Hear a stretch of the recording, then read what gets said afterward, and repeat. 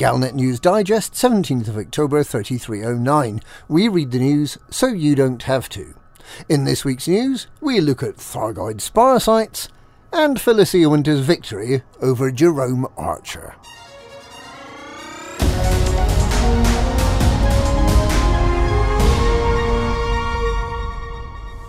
The bubble is still reeling from the arrival on Monday of the Thargoid spires, which developed from the barnacle matrix sites. The 45 sites appear to be supply bases for the Thargoid invasion. Orthrus interceptors appear to be particularly common visitors, along with scouts, revenants, and the new Banshee, which guard the sites. We still have limited information about the sites and about how their operation influences the invasion. There are, however, materials and other items that are collectible, some using an SRV and others on foot. Professor Palin has been writing to people who turn in interesting items to his base in the Arc system, encouraging them to collect more.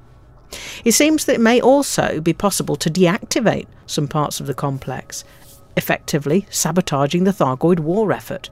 The Orthrus interceptors are using the supersized barnacles to rearm, so turning them off may restrict the Thargoid's ability to invade new systems. We're still learning how these mechanisms work. The huge flat platforms sticking out of the spires are unusually convenient for parking even a very large spaceship while exploring the interesting bioluminescent fungi and the similarly green interactable points on the walls of the spire. Commanders are encouraged to try out all the tools in their suits to see which might be effective in shutting down the Thargoid operation.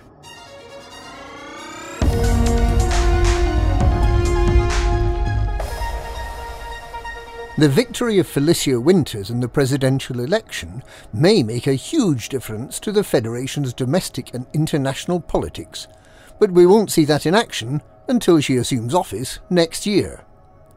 Winters, who leads the Liberal Party, won a slender victory over President Hudson's deputy Jerome Archer.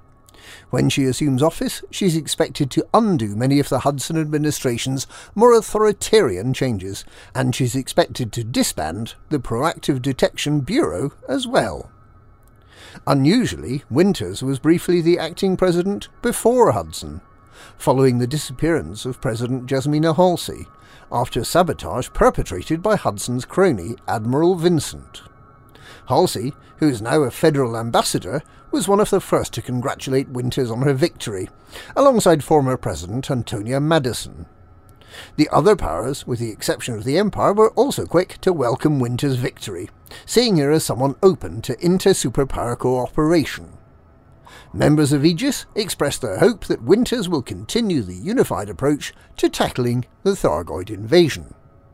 Winters' new vice-president will be the veteran politician Isolde Rochester, who will help build support from those who formerly backed Hudson and Archer's hardline approach to domestic politics. And that's this week's Galnet News. Galnet News. We read the news so you don't have to.